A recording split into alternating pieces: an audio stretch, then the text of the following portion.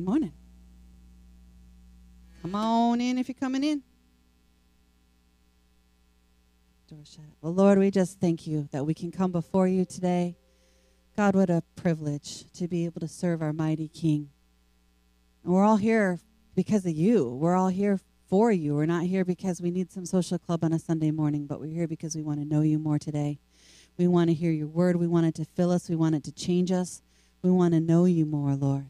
We're here because we want to praise you, God. We thank you for this opportunity to do it. In your precious name, we give you all the glory. Amen. Standing up, we will praise the Lord.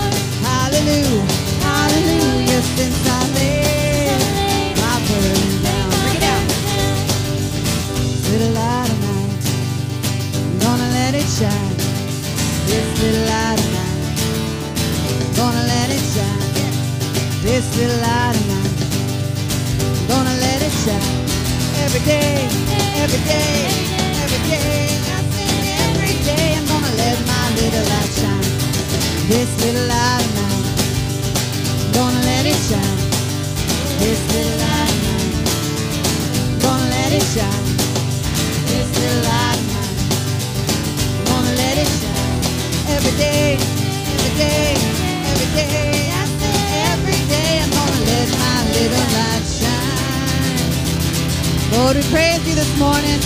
We glorify you, Jesus.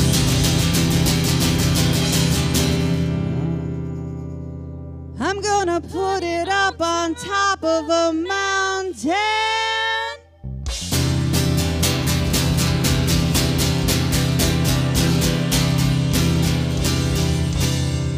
Do it with us. Turn it up as bright as I can. Good job. All together now. And let it shine. Lord, we love you. We love you, Jesus. We're here for you, Lord. We want more of you. We praise you, God. We thank you that you are stronger than our fears. You are stronger than our shortcomings, Lord. We love you. Praise you, God. Just enter us into your presence this morning. We sing to you and lift our voices to you, God. Be blessed. Show us that you're here with us. Speak to our hearts.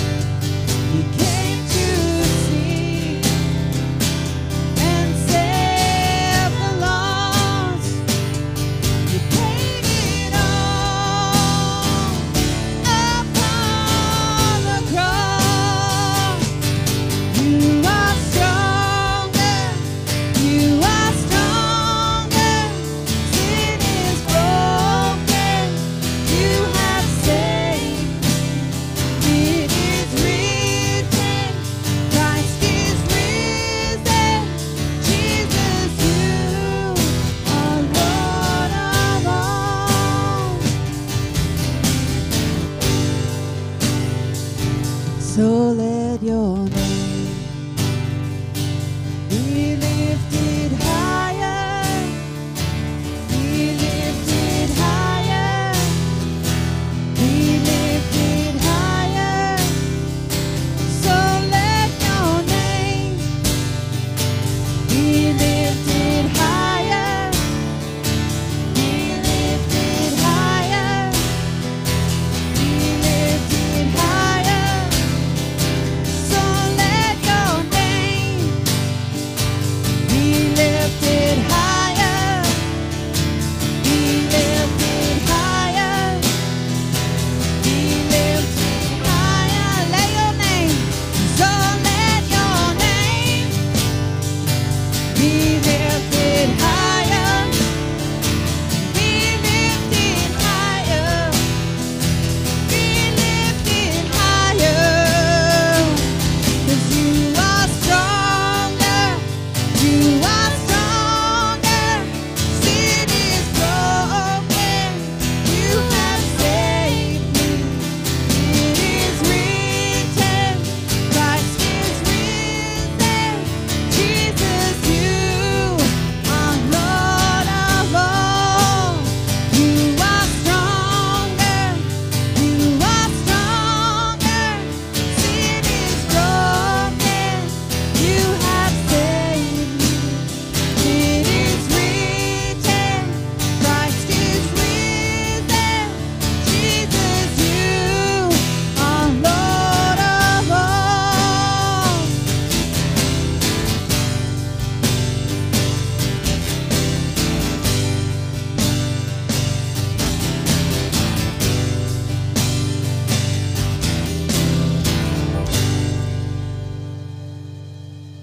Lord, I can't think of a single thing in my life that can overtake me, that can overtake you.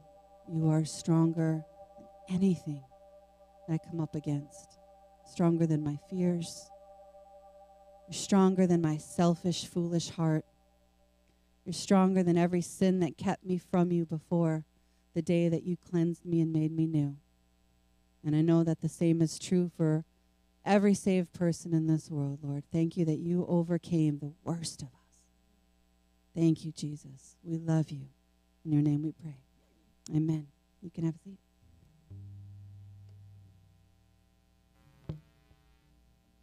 And good morning. Good to see you all here. Just a few announcements. Today we're having lunch, and you probably can't see my shirt from here, but there's little tacos on it, and so that's what we're having for lunch. And I'm a fan of tacos. That's kind of pretty much what I eat at a Mexican place. It's funny, like 90% of the Mexican places in Georgia, number 10 is 2 tacos and rice and beans. It's like they always use the same. It's always number 10, almost always. It's a perfect 10. And then today, go back to that one. Today is September 12th, correct? Yes. Yep. So we are doing a conducted Bible study. One-ish about 1 o'clock or when we're done with tacos. Done with tacos. And then the Roman studies will start again on the 19th, next Sunday afternoon. And then, Daniel, you're starting today. Daniel, all right. And so we got a double header with Daniel today. And then, let's skip that. That was the conference that was this past week. It was really good. Serge and Helena got to go, and it was just a good time, good teaching. But coming up, October 1st and 2nd is the Deep South Men's Conference in Lexington, South Carolina. There's a sign-up sheet out there, or if you go to our website or that app, you'll see like a calendar. That'll be on the calendar. You can just click on it, and it'll let us know that you want to go. It says register. It doesn't technically register with them in Lexington. So if you're interested in coming, the church covers the entry fee, but not the hotels and all of that. But you can camp out there. A lot of times we do that. So if you're interested, click on that thing, sign up on the sheet, or let me know. I forgot to make a slide. There's a women's gathering. They're calling it towards the end of October in Calvary Chapel Stone Mountain. And that's also on the app. If you click on that, you can see that.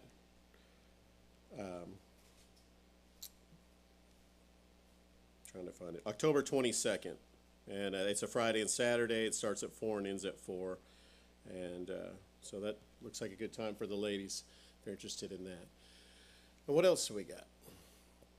Still need volunteers. The children's ministry is up and running, and we got 3 new teachers, and it's going good. But if you're interested in jumping in on that, let me know, or let Serge know. He's back there today. And what else we got? Still taking clothes donations. We're switching over, though, from the summer type stuff to winter type stuff. And so this coming Saturday, we're going to put all the summer stuff out, I think is the plan, and then whatever doesn't go, we're going to probably take it to the Goodwill and then load it with the winter type stuff. So start doing that since the weather's starting to cool off a little bit. And so if you have some clothes, feel free to bring them in. It'd be great. What else we got? Oh, you can scan this with your phone, or we have some sheets out there, and this has it'll allow you to put it as an app.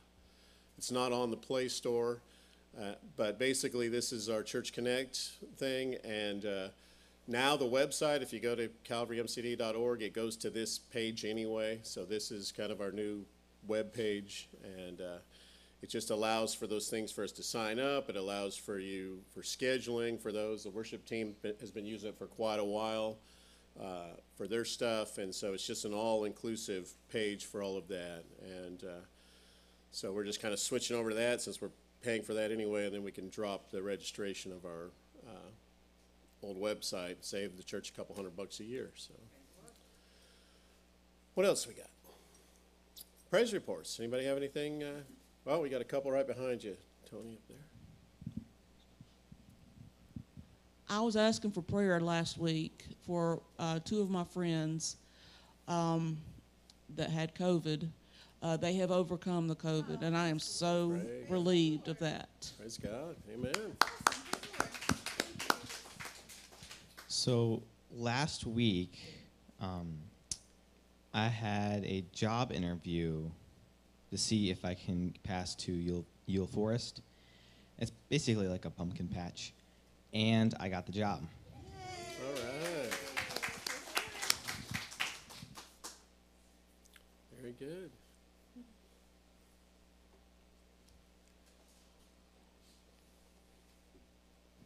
God bless everyone at this church.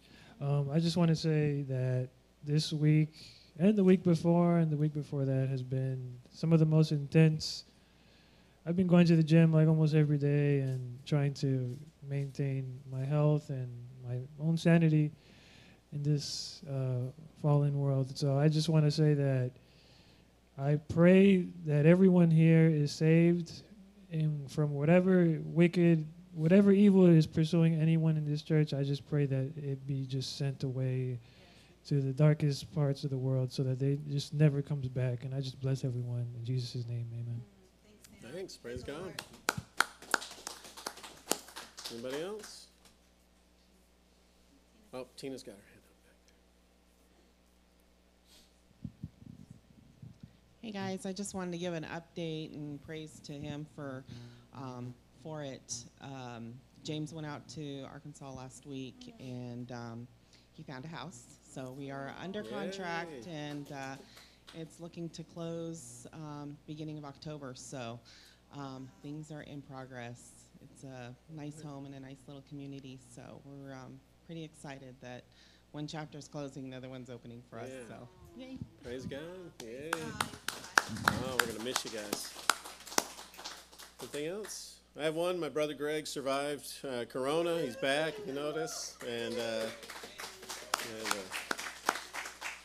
our dad did too. Not that they didn't get it from each other, but our dad, and he had pneumonia, but he is good now, survived. And of course, he doesn't tell us. You don't find out till after he's all better. But praise God. All right. Anybody have a prayer need? If you'd raise your hand, we just want to gather around you and lift you up in prayer. All right. Nothing going on this morning. Well, then I'll just pray for us, and then Pastor Daniel's. Oh, we have a video after that, after I pray, and we'll do the video, and then Pastor Daniel will come up and bring us the word.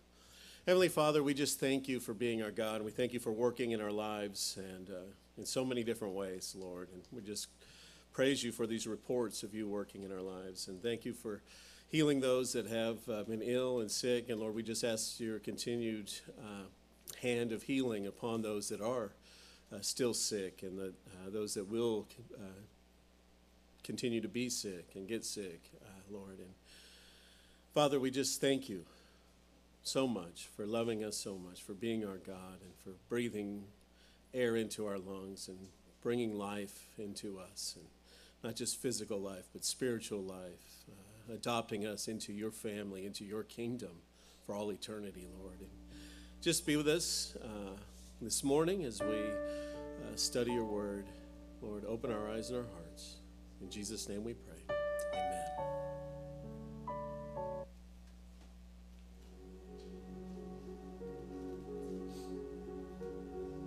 When it first happened, the minutes felt like hours.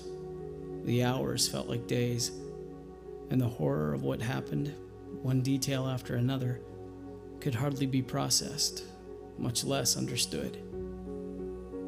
Then days turned into weeks, and weeks turned into years.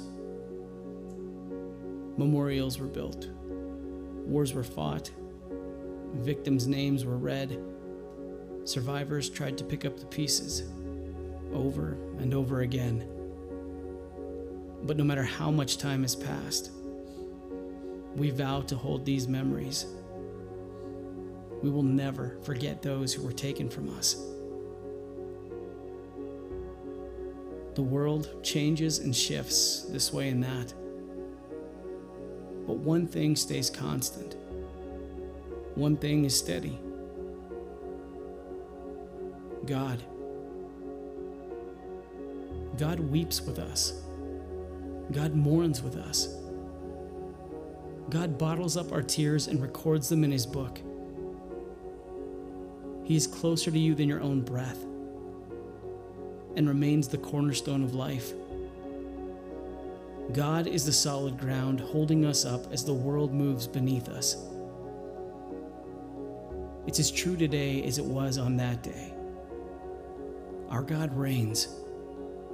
He reigns over principalities and powers. His dominion stretches beyond what our eyes can see.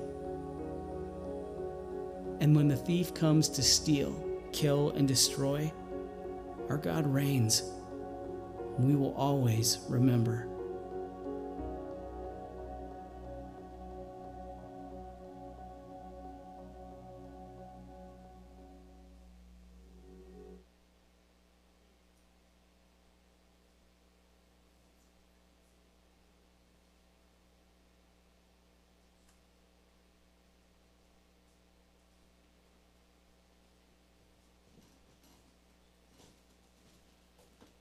Morning, everybody.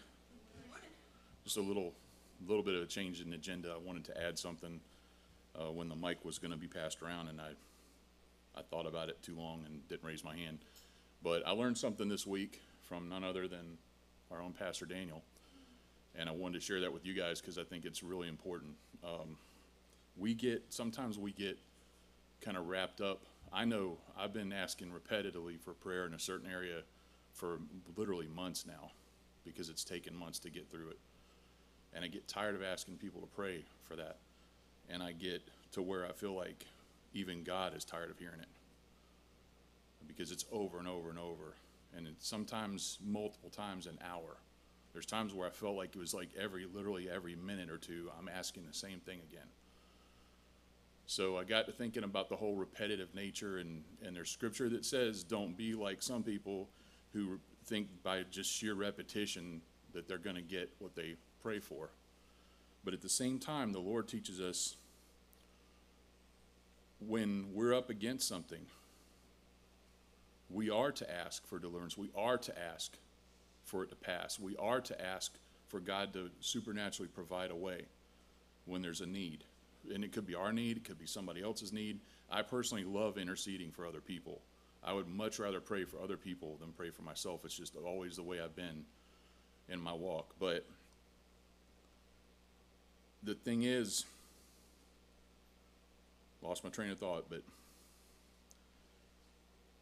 the thing of it is, Jesus himself, when he was facing the cross, knowing what was coming, knowing full well what was coming, knowing full well what it meant, knowing everything, he knew everything from the beginning to the end. Even as a human, he was still 100% God, 100% man. So he knew from the beginning to all the way to the end what was going to happen. And he still made the example of praying and asking God, please take this cup from me. If there's any other way, nevertheless, your will be done. So to me, that tells us we are to ask for deliverance from situations that are severely troubling. And he did it 3 times in the garden. So not just once, but when you need it. That's what you're to do, is to go to him and tell him, this is too great for me. This is beyond what I can do. I need your help. I need you to deliver me. I need you to send me help, however it works out. But the point is to ask when you need it, to ask anytime you need it or someone else needs it, and not to give up, and not to think that it's wasted, not to think that it's in vain. And I'm one thing that I learned talking with Daniel, I think I'm done with the whole, Lord, if it's your will, it'll be done. Of course it will, okay? But the thing of it is, to me, that's me being timid with the Lord. That's me being afraid of praying something out loud in front of other people only to not have it answered. And being afraid that somehow that's going to reflect bad on God, who knows everything beginning to the end. So he knows not only does he know what's going to happen and what has happened, but he knows every permutation of possibility ahead of us. Every choice that every one of us makes all at the same time. And that was one of the things in prayer not this week, but the week before, that came to me is this: when we talk about God, we're talking about capital G-O-D, God. Not a God, not some idea of a God. We're literally talking about a being that not only spoke everything that we see in the creation, including ourselves, but this God is so all-knowing that he knows the number of pine needles on a pine tree and could tell you if you asked, and he wanted to prove it. He doesn't need to prove who he is, so he doesn't engage in that kind of activity that I've seen.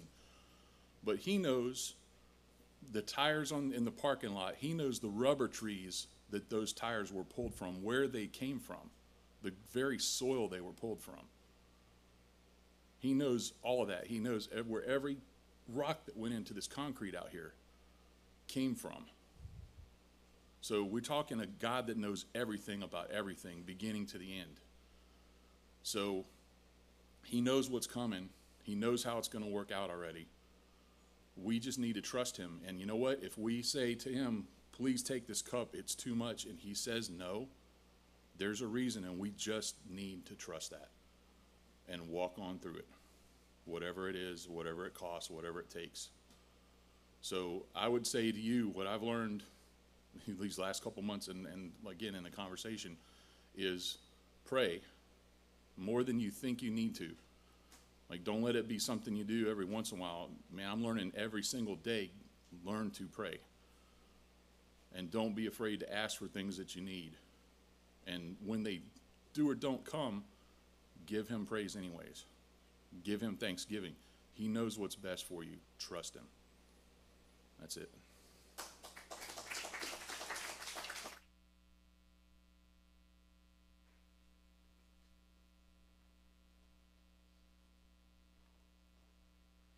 We have to go back to a thing. We say it, but do we believe it? God is good. All the time, God is good. We say it, do we believe it? You know, and that's one of the things Graham and I were talking about in the past couple of weeks. We've heard praise reports of people delivered from COVID. Sunday 2 weeks ago, I was here in a suit because a very good friend wasn't delivered from COVID here in this life. But God is still good. And it's something that we have to learn because it's not natural. It's not natural to this human body to think that, you know, it's more than here and now. The hereafter is real. And it's more real than the now. Now that makes my gray matter hurt a little bit. But that is what we're talking about, and it ties in. That was entirely unplanned, and that's okay, because God does things that way, and it ties in exactly to what we're going to talk about today. Out of Colossians chapter 2, we're going to finish chapter 2, go into chapter 3, and we're going to be working on shifting our focus from the here and now, and focusing, you think I'm going to say hereafter. People do that. We're going to talk about that. I don't want you to focus on the hereafter. I want you to focus on Jesus, who is here now, and he is hereafter, and he is here all the time because he is good. Let's go to the Lord in prayer and then jump into the scripture. Father, I thank you for who you are.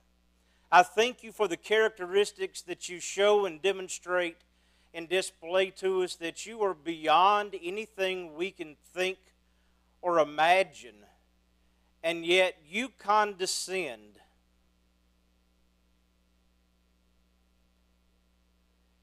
Even in the past week, Father, there have been times where you've pointed out an animal. And I went out of my way to care for that animal. But I could never communicate to that animal. But Jesus, you go so far more.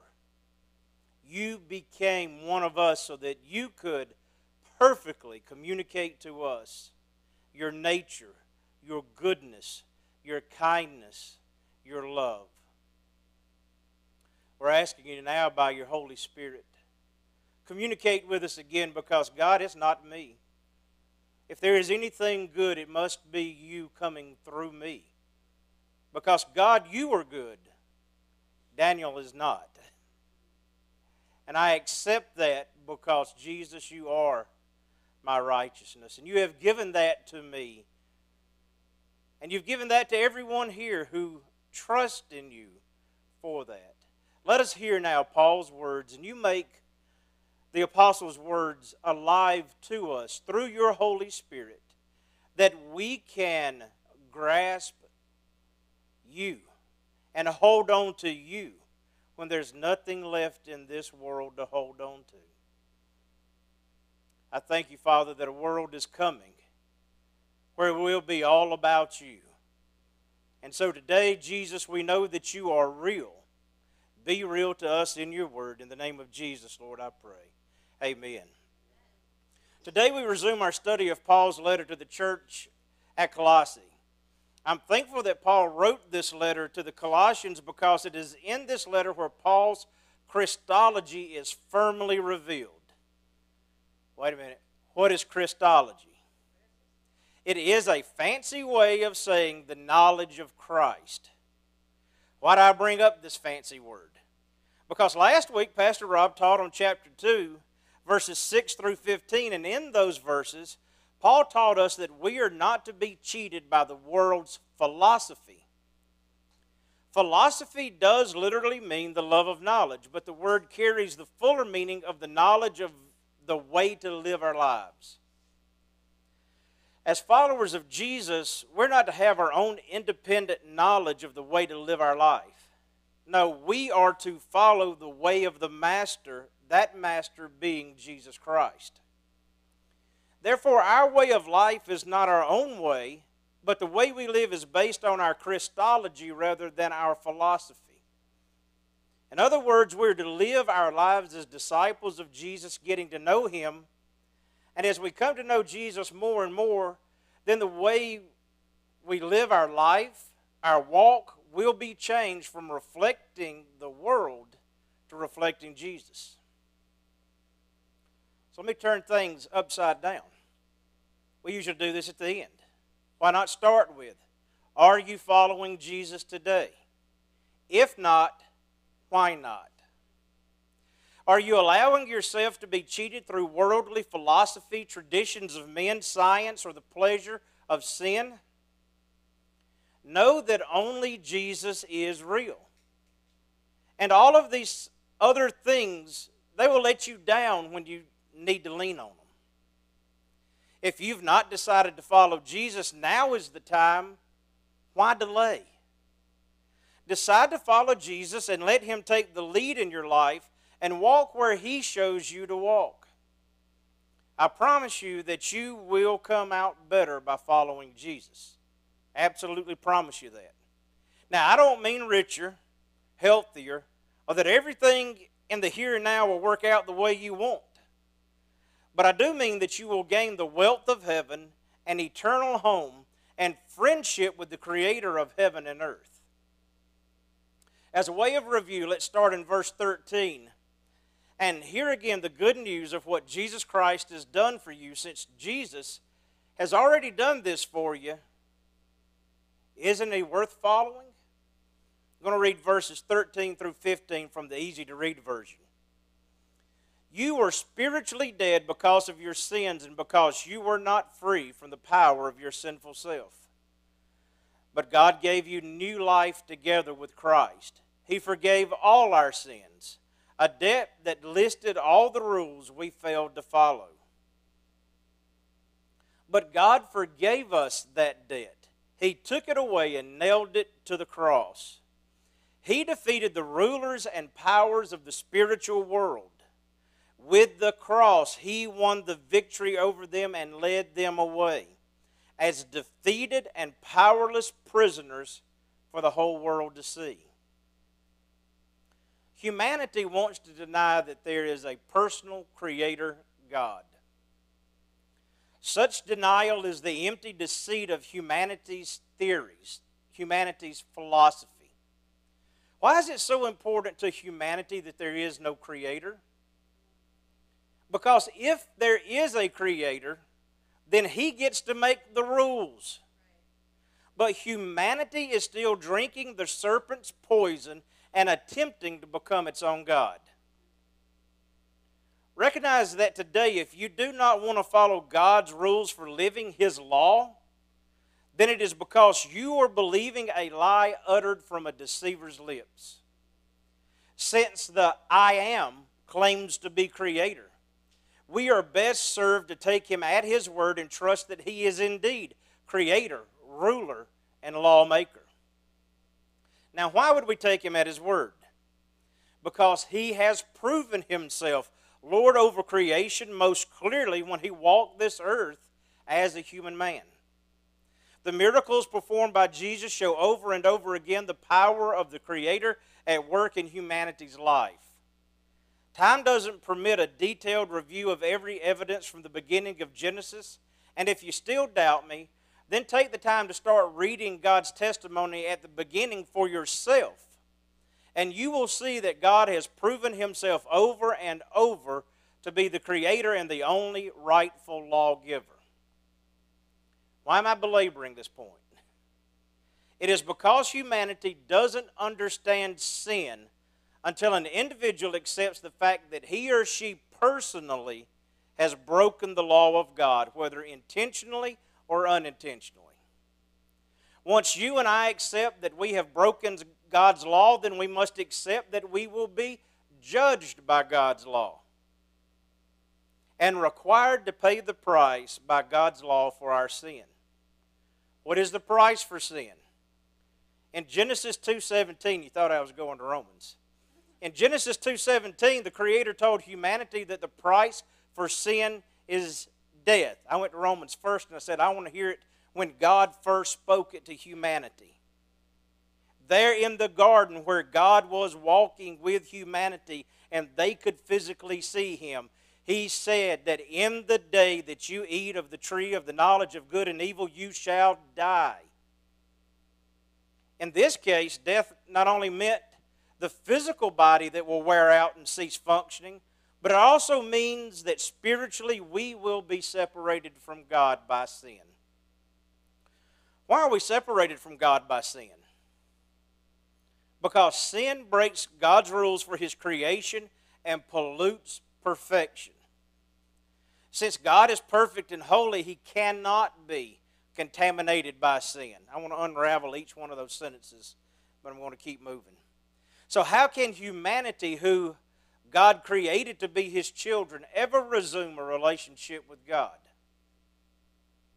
Here in Colossians, we are reminded by Paul that God took our debt on himself and died our death for us in the person of Jesus Christ. Couldn't God have just changed the law? No. The Word of God is eternal, and once spoken, God's law cannot be changed without annihilating, and I chose that word on purpose, without annihilating all of creation. So I want you to think about that. I suppose that God could have started over from the beginning after the annihilation of all of this creation in which we're currently living. However, God's Word does not change, and from the beginning of this creation, the I Am declared his love for humanity, thus preventing our annihilation. Therefore, based on his love for us, Jesus took our debt in the only way possible for our debt to be paid. He took our debt on his own body and was nailed to the cross for all of humanity. Now, some theologians will get mad with me, and I don't care if they get mad, so long as the gospel isn't hindered. Why would they get mad? It is because I believe that when Jesus took the debt of humanity owed to the law of God on the cross, that he took all of humanity's debt to the cross. This fact means that forgiveness is available to every single human being that has ever been or ever will be, and not just a select elect.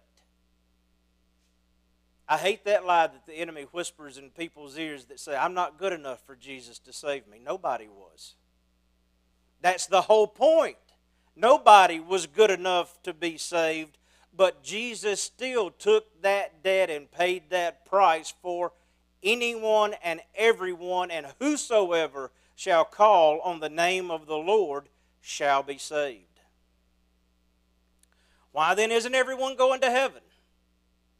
Because each individual must accept the revelation of God's forgiveness given to him or her. Otherwise, that individual is still living in rebellion and declaring that God's way is not their way. Graham and Marissa got to meet OC, a little cat that adopted us. Loving little cat. He'll still scratch and try to nibble and whatnot. But if that cat had rabies, and the rabies virus had fully come to term and he went mad, I wouldn't keep that cat in my house. That cat probably wouldn't live, because a rabid cat can't live in the same house I live in. Sin is like rabies, and sin cannot live in the same house where God lives. So hopefully we get that understanding and know why sin separates. So it's not until we surrender. And can I tell you, I think that is the very reason so many people have such a hard time coming to a saving knowledge of Jesus Christ. It requires you to surrender yourself to God. Oh, but what you get in exchange. Will you, if you have not, surrender yourself to God instead of saying, I want it to be my way, God, bless me so it'll be my way, so I can do it the way that I want to do it? Will you surrender and say, your way, Yahweh? Jesus is the only way. I will surrender to your knowledge. You are creator, you are lawmaker, you are ruler, you are sovereign over the universe. I bend my knee, I yield my heart, I surrender my mind to you, God Almighty, to be my Savior and to be my King and to be my Master. I've given you the reasons why people don't. And for me, hopefully most of y'all, I have explained away those reasons. Why not? So if there is no reason left why not to accept Jesus, the only thing that is left is, why don't you go ahead and accept Jesus as Lord and Savior? I know people today got a worker that's on a ventilator in a hospital. I don't know his status. But I do know that since COVID struck him, he yielded his heart to Jesus. I know that Tracy's friend said, I am closer to God now than I have ever been after the virus struck her life. Are you going to wait for the scissors to be on the string of your life before you surrender to Jesus Christ? Don't wait. Don't wait till that last second, because nobody is guaranteed to know exactly when that string will break and you will meet your fate. Go ahead and make the decision now, and I promise you, you will not regret choosing Jesus Christ. Once we accept God's way, then we receive the privilege to live in the new life together with Christ. So that was just the very first part of those few verses. There's another grand truth that we need to understand from what Paul was saying, his Christology. That's why I went into depth there. Paul's Christology is all about Jesus taking our debt to the cross and paying the price. There's another grand truth that happened at the cross that Paul reveals here in Colossians. Today we forget, perhaps even misunderstand, the victory of Jesus on the cross. Prior to the defeat of the spiritual principalities and powers by Jesus on the cross, the world endured enslavement by false angels, or demons. These principalities and powers are actual supernatural spiritual beings whom the sovereign king entrusted to govern his creation according to his rules. Like humanity, these spiritual beings believed the deceiver's lies and in so doing enslaved humanity by leading humanity to worship false gods and idols. There's all of the Old Testament up to now New Testament. Jesus triumphed over these false gods by his victory on the cross, where he redeemed humanity from death and restored fellowship between God and man. I've got to throw in a note I don't have here. Do you know that you don't need somebody to go between you and God? You only need to go to Jesus, and you're going to God. Today, we don't have to go to heaven to talk with God, and God doesn't physically walk in a garden like he once did. No, today by Jesus' victory, we are alive in Christ. Jesus is in heaven praying with us and for us. Have you ever thought about that for very long? And Christ Jesus is alive in us through his Holy Spirit, who is dwelling with us when we're not resisting or grieving him. Now I've made a short review of verses 13 through 15. We can start to understand what Paul is referring to in the next 12 verses. Therefore, let's remain on this foundation of Paul's Christology we've just reviewed and learn more about what it means for Jesus to be real in our daily lives. Colossians chapter 2, verses 16 and 17. So let no one judge you in food or in drink, or regarding a festival or a new moon or Sabbaths, which are a shadow of things to come, but the substance is of Christ. Paul starts his next sentence in verse 16 based on Christ's victory on the cross. Because of the victory of Jesus, no one except Jesus has the right to judge what you and I are eating or drinking. Despite what certain church groups say, God's kosher law no longer applies to God's people. Maybe there are certain benefits in staying away from certain foods. I'm not denying that. I'm a fat man. I understand that I eat too much. So I got that. That ain't what I'm saying. But Jesus does not ask us to keep the kosher dietary law as given to the Jews. Remember, the early church struggled with this concept. But in Acts 15, the apostles agreed with Jesus and solidified this teaching with this letter to the believers. Acts 15, starting in verse 23, the apostles, the elders, and the brethren, to the brethren who are of the Gentiles in Antioch, Syria, and Cilicia, greetings. Since we have heard that some who went out from us have troubled you with words, unsettling your souls, saying, you must be circumcised and keep the law, to whom we gave no such command or commandment. It seemed good to us, being assembled with one accord, to send chosen men to you with our beloved Barnabas and Paul, men who have risked their lives for the name of our Lord Jesus Christ. We have therefore sent Judas and Silas, who will also report the same thing by word of mouth. For it seemed good to the Holy Spirit and to us to lay no greater burden than these necessary things: that you abstain from things offered to idols, from blood, from things strangled, and from sexual immorality. If you keep yourselves from these, you will do well. Farewell. If you had trouble reading the script, I wanted it to look like a letter, but more importantly, I saw some of you turn to your Bible. I want you to have a bookmark to that place in your Bible, so when some false teacher comes up to you and says, you got to do this, or you got to do that, or you got to eat this way, or you can't eat that way, or we'll get on down to it, on this day or that day, you got to go to church. I want you to go over to Acts 15. I want you to know where that is at.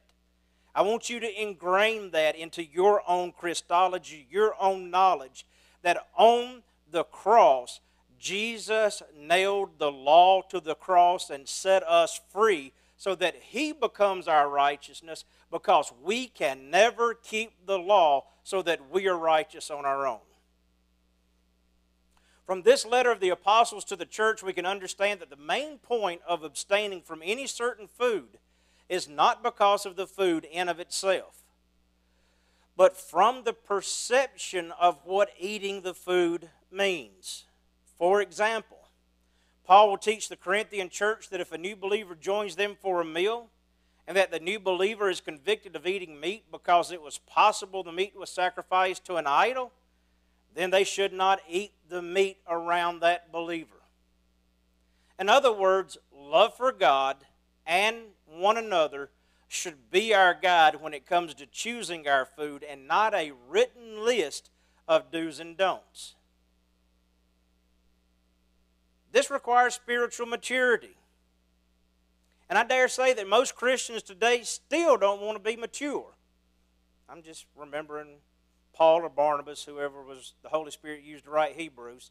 They said, some of you are still drinking milk when you should be eating meat. You got to cut meat, don't you? You got to work at it. Milk, you just turn up a glass and drink it.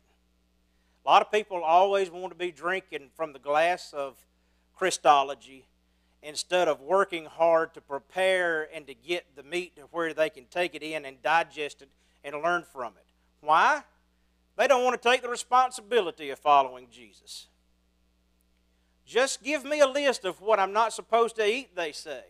And what they mean is, I don't want to have to actually talk with Jesus to see if doing something is loving towards God or others. I just want a list so I don't have to think about this. Perhaps a better example, before I meddle, is how does the food we eat or what we drink demonstrate our love toward God? See what Paul has to say in 1 Corinthians chapter 6, verses 12 through 14. All things are lawful for me, but all things are not helpful. All things are lawful for me, but I will not be brought under the power of any. Foods, plural, for the stomach, and the stomach for foods. But God will destroy both it and them. Now the body is not for sexual immorality, but for the Lord, and the Lord for the body. And God both raised up the Lord and will also raise us up by His power. Once again, maybe you can read it on the screen. I forgot it moved from there to there. Maybe you can read it on the screen. This is another one of those I believe you need to mark in your Bible that you need to go to. It's one of the ones I first learned it out of the New IV. And it said, all things for me are permissible, but not all things are beneficial. For all things are permissible, but I will not be mastered by anything.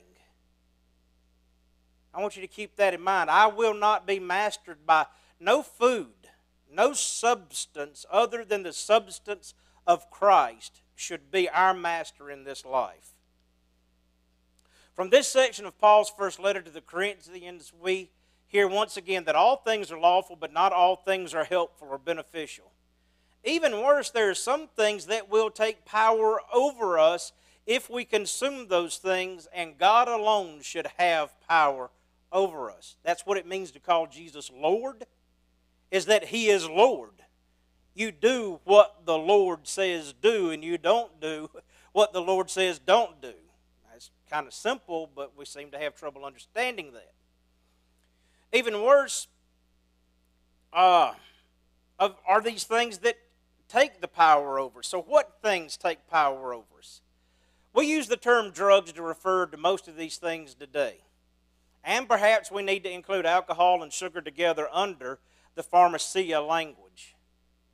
Of course, the right use of pharmaceuticals is beneficial, and therefore it is not the right use to which Paul is referring, but the abuse of these tools of sorcery. Remember, it was clearly understood in Paul's time that witches used potions to control people. Dare I say that today there is a plague of sorcery controlling too many people, even in our churches. For me, the addiction was nicotine in the form of cigarettes. Now, I'm not saying cigarettes are bad for everybody. I was addicted to the nicotine in the cigarettes. In my rebellion, I would tell well-meaning church people that nowhere in the Bible did God tell me I couldn't smoke. And that's partially true. However, God tells me in these verses that He alone is to be the controlling influence of my life and not a drug. Having experienced addiction with a mild form of sorcery, I can tell you that today the easiest way to cure addiction is to never allow yourself to be addicted to anything other than Jesus. However, Jesus took away my addiction first on the cross, and that's where you got to look first. God took me to Psalm 69 until I saw Jesus on the cross carrying my addiction and my sin. And when I saw Jesus on the cross, literally the way that I saw it was before a firing squad, they would always on TV and movies offer the person to be executed a cigarette. And God asked me the question, when I was hanging on the cross, would I have taken a cigarette? And I went, no.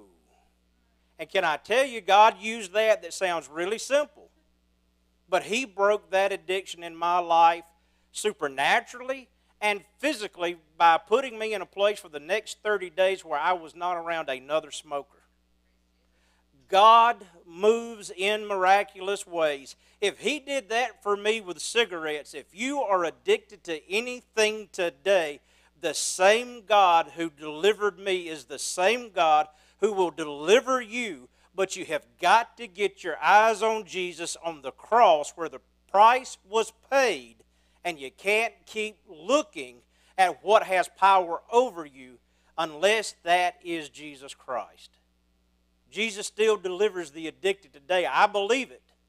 I also believe it's still a miracle and a supernatural process. Okay, we've made it through the first half of verse 17. And I don't appear to be moving fast. But I do hope that the impact of God's Word in our lives will last.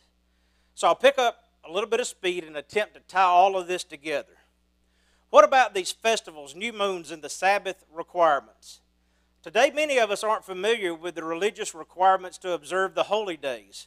But not too many years in the past, people in the church were taught that if you did not observe certain holy days, then your salvation would be in jeopardy. You are aware of that, right? You need to do a little historical research. I can recommend some books. Dave Hunt's Woman Rides on the Beast is a great one to open your eyes. However, there seems to be a constant struggle to make the followers of Jesus return to the Sabbath worship of God.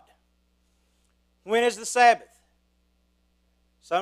It may be easier for everyone to agree on this question if I say it this way. What day is the seventh day of the week? Saturday, right. Who's it named for? Absolutely. Who is Saturn? The Roman god of sowing, wealth, and liberation, who was celebrated in December with a festival of depravity and debauchery. I ain't going any further than that. Isn't it ironic that the Jewish day of rest has instead become the day to party? You think somebody might be behind the scenes working on that. In the Hebrew language, Sunday was known or is known as Rishon. And that simply means the first. So they had the Sabbath, which talked about rest. And then the rest of the day, they have Monday, Tuesday, Wednesday, Thursday, Friday. It was the first day, the second day, the third day, the fourth day, the fifth day, sixth day, and the Sabbath. That's simply the way it worked. So let's think about it. If Sunday is the first day, as in the first day of the week, what place is Jesus supposed to have in our lives? First. When should we worship Jesus? Not what day. When should we worship Jesus? First. Who was the first to rise from the dead in a glorified body? Jesus. It was this kind of thinking that led the early church to worship on Sunday and the fact that the Jews were in all the gathering places on Saturday. So we had some, we could put Jesus first, put Him on the first day of the week. Now, I ain't telling you that you got to worship just on Sunday. So there's not one specific day of the week that we must worship together, but it does make it easier if we agree on the day of the week that we're all going to get together. Because, if Amy was just here playing her guitar and then nobody else in the band, they came on Tuesday or Wednesday or Thursday, and nobody ever got together, it wouldn't be nearly the corporate worship that it needs to be. Jesus has got to be first in our lives, and we must understand that Jesus is our Sabbath. Because it is in Jesus that we find our rest, and that deserves a whole other topical study. Jesus is our Sabbath. We're back to Christology, our knowledge of Christ. Jesus is your Sabbath. because it is in Jesus that we find our rest. Why would anyone want to make us follow rules that God doesn't ask us to follow? Because they want power over us, and if acting like God gives them that power, then they will do so. God has that power over us, and yet He chose to be our loving Father rather than the universal dictator. To believe otherwise is to be cheated of our reward, and that is where we pick back up with Paul in Colossians. Told you, picking up speed as we go forward. Colossians chapter 2, verses 18 and 19. Let no one cheat you of your reward, taking delight in false humility and worship of angels, intruding into those things which he has not seen, vainly puffed up by his fleshly mind, and not holding fast to the head, from whom all the body, nourished and knit together by joints and ligaments, grows with the increase that is from God. What is our reward? Our reward is living forevermore in the presence and power of the Creator of the heavens and the earth, and not as disembodied spirits, but as human beings with glorified bodies, able to experience and enjoy the delights of holiness. Remember, Jesus had honeycomb and fish, and he sat around and hung out with the guys in his resurrected body. How is it that people were attempting to cheat the Colossians and us of our reward? Part of our reward is enjoying fellowship with Jesus here and now as well as hereafter. Yet when we are misled into following another human being instead of Jesus, then we are robbed of experiencing life with Jesus here and now. There continues to be a weakness in human beings to want to follow a human here on earth who appears to be holy. Watched a documentary on the Moonies. It was devastating to see how people would exalt a man who claimed to be Messiah above Jesus Christ. Jesus clearly taught us that we were not to expect Him to return in a way that would not be visible to everyone. And that was the whole thing. What was it? Sun Myung Moon was the leader of the Moonies, and he said that Jesus really didn't die on the cross, and somehow or another he now was the Messiah, and hundreds of thousands of people have bought his lie. Jesus said, when I come back, everybody's going to see me come back, beloved. You better watch the eastern sky. I'm going to split it wide open, and there's not going to be any question of who it is returning. Yet, people today all over the world are worshiping and following men and women who claim to be a Messiah or have some special revelation that God shared with them only. Watch out when somebody says, I've got a revelation that God shared with me and me only. How are we to resist this weakness of our human nature to give special attention to those who claim to have special revelation or who ask us to worship angels? We are to cling to Jesus, who is real. In verse 17, Paul taught us that Jesus is real, that the body of Jesus is the real substance, the solid rock on which we are to build the foundation for our way of life. Jesus is not our philosophy. Jesus is our master who is leading the way and who has provided His body to protect us along the way. When we are holding fast to the head of the body, then we are holding fast to the head of the church who is in heaven and not here on earth. We are trusting that Jesus has passed along to His apostles all that we need for following Him, and that with the death of the last eyewitness of Jesus' life, death, and resurrection, that Jesus has closed His testimony because it contains all we need for this life to ensure that we get to the next as faithful servants of Jesus. Understand, neither Paul nor I are saying that visions are altogether wrong. But what you must hear is that visions cannot replace or contradict the Word of God. God still moves supernaturally, but He will never direct you against the received revelation of Jesus found in God's Word. So how do we know that we're in the right church, the right body of Christ? We will know that we are in the right church when we know that the church we are in is holding on to Jesus Christ and Him alone. Is the church faithfully, honestly promoting Jesus Christ, or is the church promoting itself, its traditions, or is it promoting a certain man above all others who is not Jesus Christ? Is the church growing in its affections for Jesus and for serving the community around the church to be the hands and the feet of Jesus, connecting Jesus as surely as your own hands and feet are controlled by your central nervous system and muscles? Does your church point you to Jesus because Jesus is real and it's all about Jesus? If so, hold on to Jesus and serve Him in the world around you by being part of the body of Christ. Do you have to go to church to be saved? No. But if you're holding on to Jesus, who is the head of the church, how can you not want to be where Jesus is? Now, I'm going to move on so I don't meddle. How then do we hold on to Jesus in the sense of having a relationship, if I can speak? How then do we hold on to Jesus in the sense of having a relationship with God both here and now and hereafter? I never like to get to a place here and not give you the hows. We must remember what Jesus has done for us, what Jesus is doing for us, and place our hope in Jesus for the future. Paul goes on teaching this to us and the Colossians in the rest of this chapter. Verses 20 through 23. Therefore, if you died with Christ from the basic principles of the world, why, as though living in the world, do you subject yourself to regulations? Do not touch, do not taste, do not handle, which all concern things which perish with using according to the commandments and doctrines of men.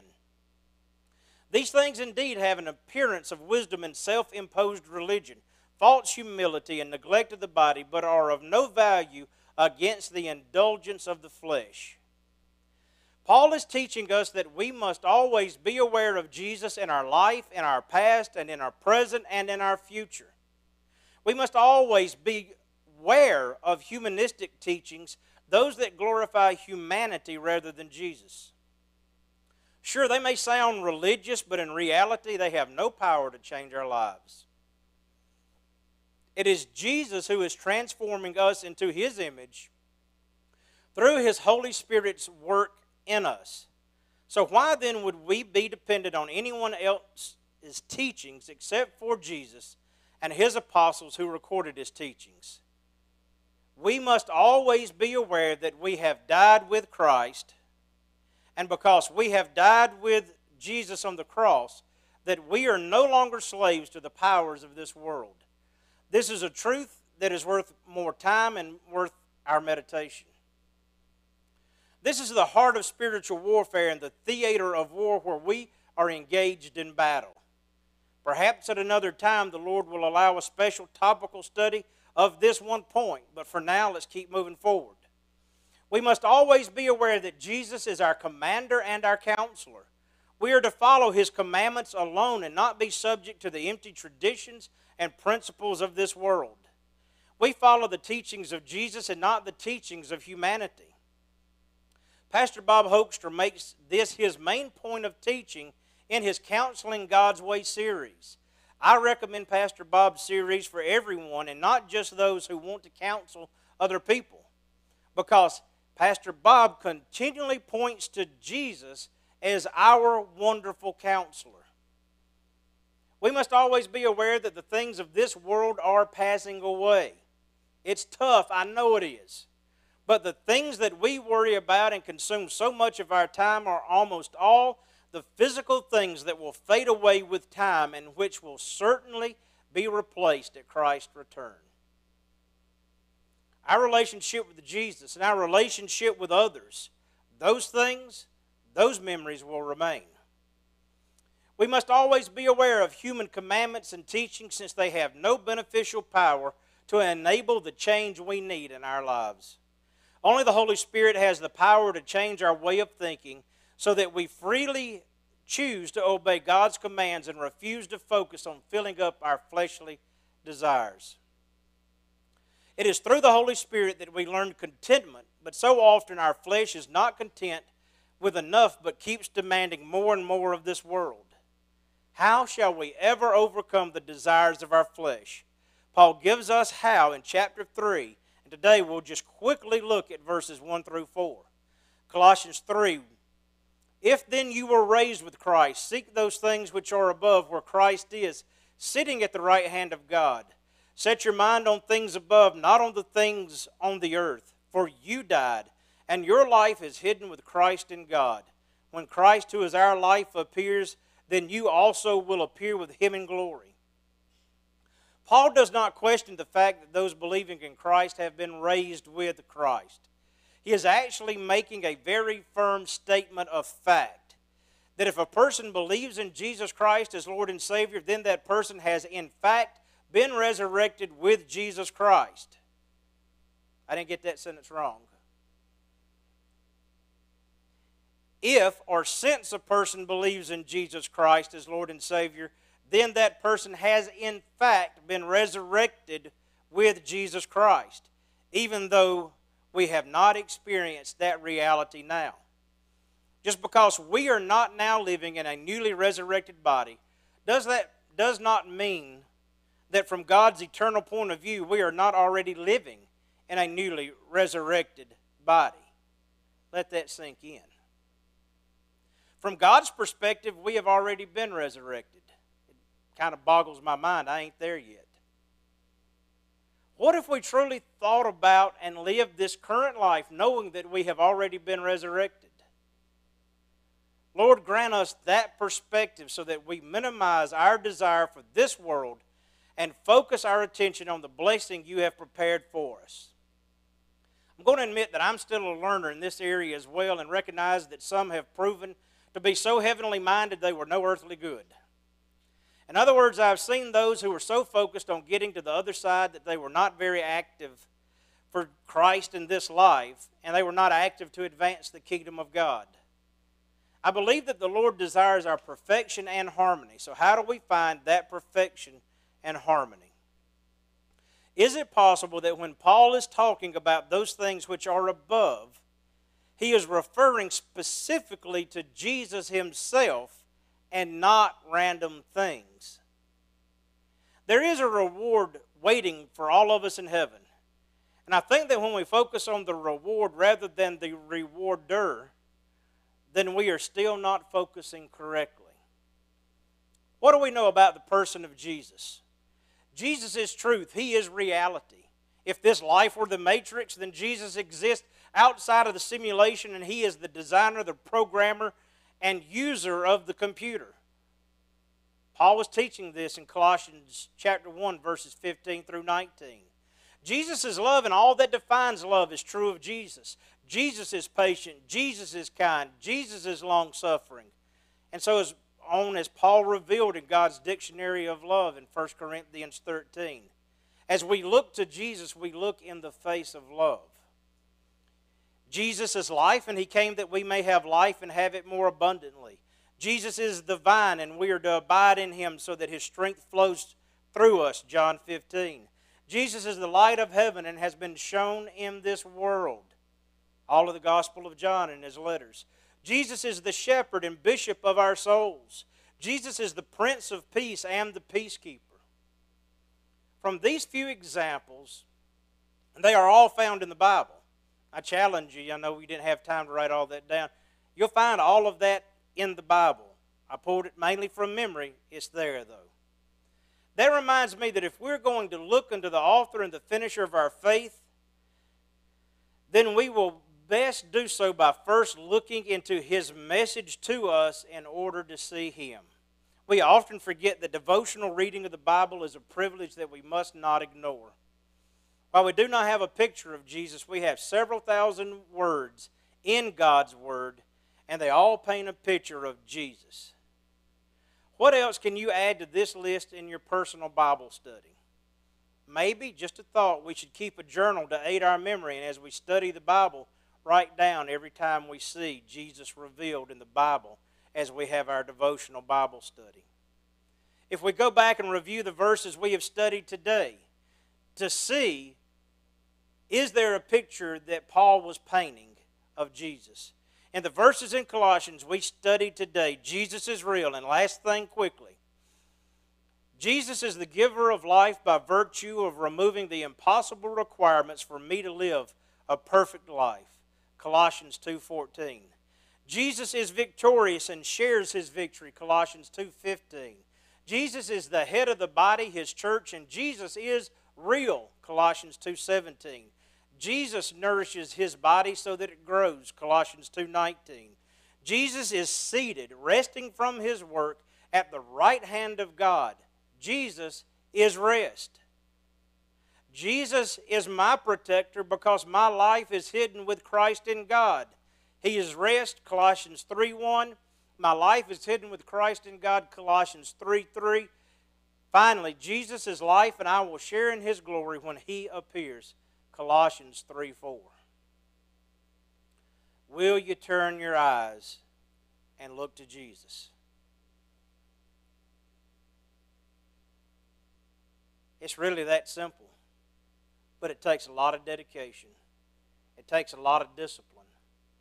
And it takes time from the other things of this life that are going to pass away and disappear. Now that you've followed him as Lord, will you continue to look at your Lord over and over and over? Will you, every time you pick up your Bible, whether it's paperback or whether it's digital, will you say the simple prayer, Jesus, let me see you in your word every time I read your word? Father, we thank you for your grace and for your mercy, and I thank you for the patience of the people today. And I pray, God, that your message has been able to reach them in a way that is meaningful. Maybe it only meant something to me because, Jesus, I admit for years I've been working really, really hard trying to figure out how to set my eyes on you. And Jesus, you answered through this.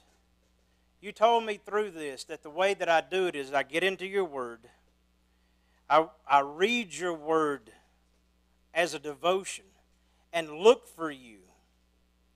I'm challenged. I need to go back. I need to take the sermon notes that I've got here, and I need to go back and I need to write down and just over and over, Jesus is life. And then where I find that in the Bible. Jesus is rest, and then where I find that in the Bible. And I need to turn back to that if I've got to find a way to summarize so that when the waves are crashing and the wind is blowing and when it just seems impossible to go on, that I don't turn to some human philosophy. I know a 12-step program is great for some people.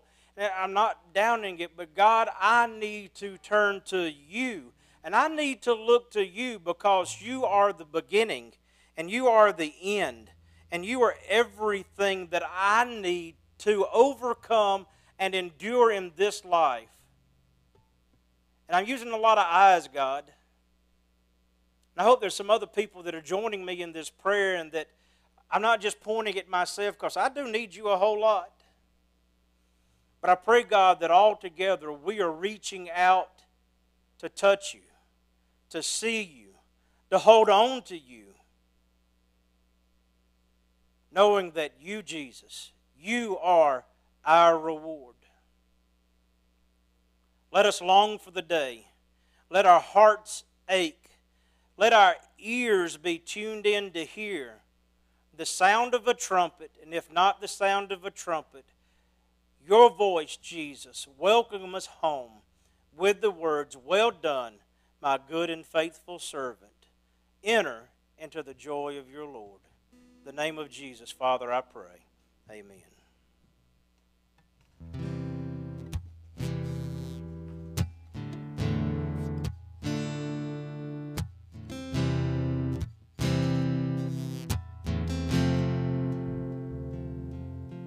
He became sin who knew no sin, that we might become his righteousness. He humbled himself and carried the cross. Love so amazing,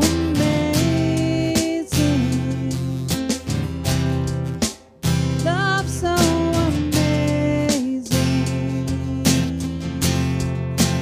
Jesus Messiah,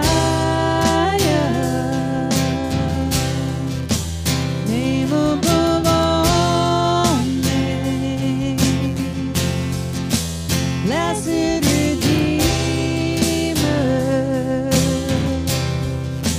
Emmanuel,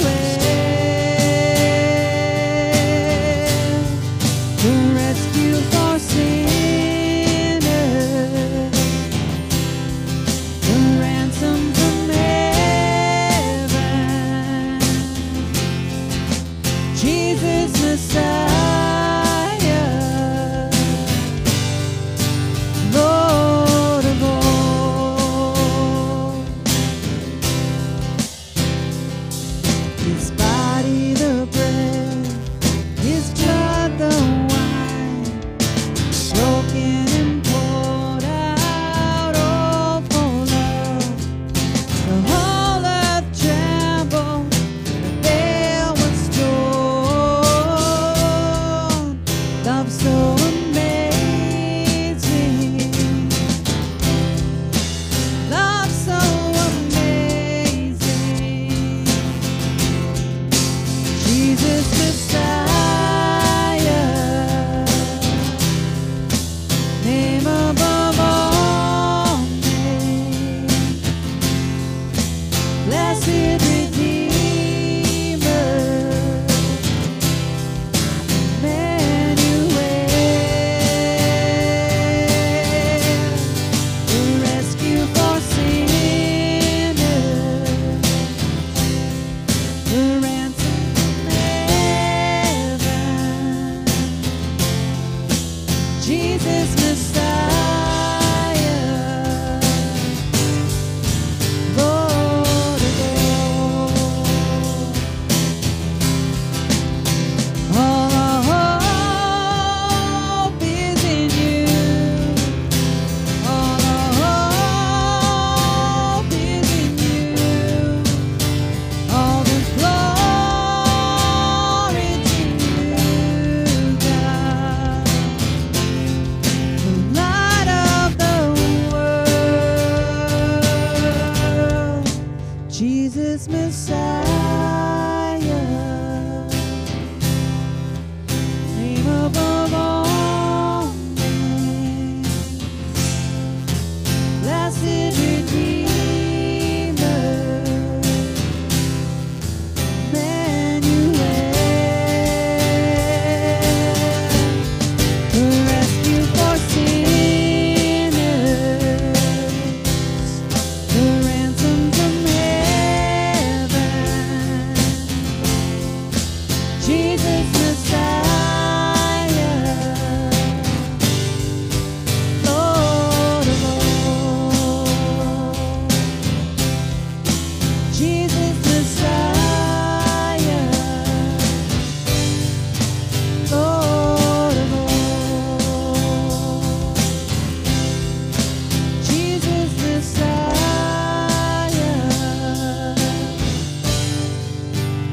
Lord of all.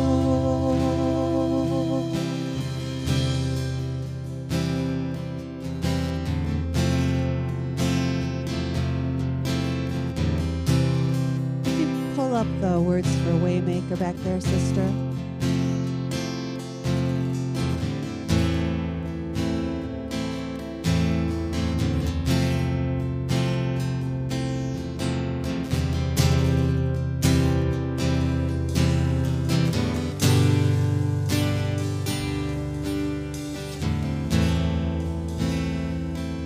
You are here, moving in our midst.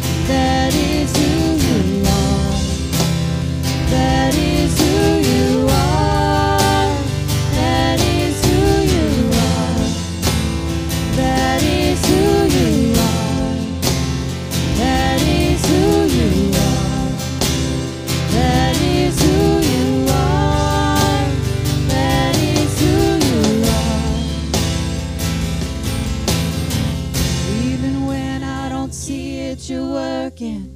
Even when I don't feel it, you're working. You never stop working. You never stop working. Even when I don't see it, you're working. Even when I don't feel it, you're working. You never stop working. You never stop working. Even when I don't see it, you're working. Even when I don't feel it, you're working. You never stop working. You never stop working. Even when I don't see it, you're working. Even when I don't feel it, you're working. You never stop working. You never stop working. Waymaker, miracle worker, promise keeper, light in the darkness. My God, that is who you are.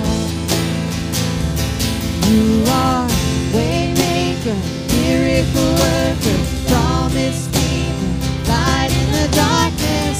My God, that is who you are. That is who you are. That is who you are. That is who you are. That is who you are. That is who you are. That is who you are. That is who you are. That is who you are. Waymaker, miracle worker, promise keeper, light in the darkness. My God, that is who you are. Oh Lord, thank you that you make a way where there seems to be no way, Lord, when the path is completely blocked off, when it's all closed doors, Lord. And then you move and you make a way and you bring the healing that was needed. You bring the recovery that was needed, or you bring the strength that was needed. God, we thank you that you make a way, Lord, that you are our miracle worker, that you are the light that we follow. God, we thank you that it is the blood of Jesus that makes us righteous. And Lord, we could not stand before you without it. So thank you for your sacrifice. Thank you for your love. And thank you for our salvation. In Jesus' name, amen. All right, you guys are dismissed to lunch.